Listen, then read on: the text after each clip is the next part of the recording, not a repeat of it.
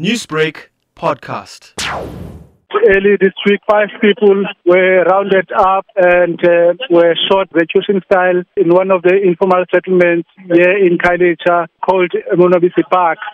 So this shocked the community so much that the minister has deemed it fit to come and visit the community and engage with them in some kind of a forum in order to gain their experience of crime, which tended to be rampant in this area. The main purpose for this particular gathering here is to garner ideas from the community themselves in terms of their input on how they can assist the police better do their work in such communities.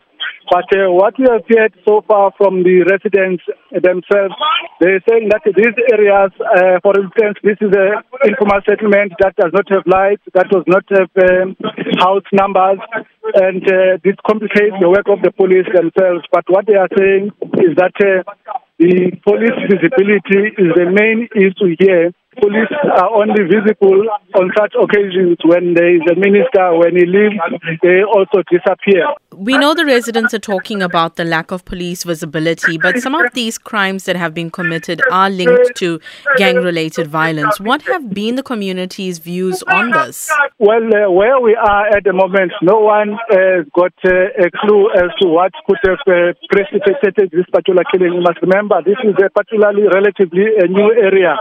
So people from this area, they do not know each other that much, albeit a small community.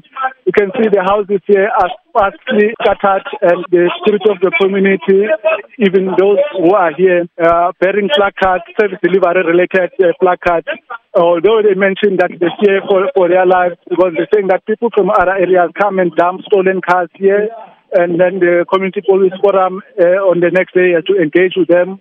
On one or another occasion, they will find a body of someone who's been killed, but they've never seen it in such a mass shooting of 5 people in one area at one go, particularly in this area, Monwabisi Park, where we are. Newsbreak, Lotus FM, powered by SABC News.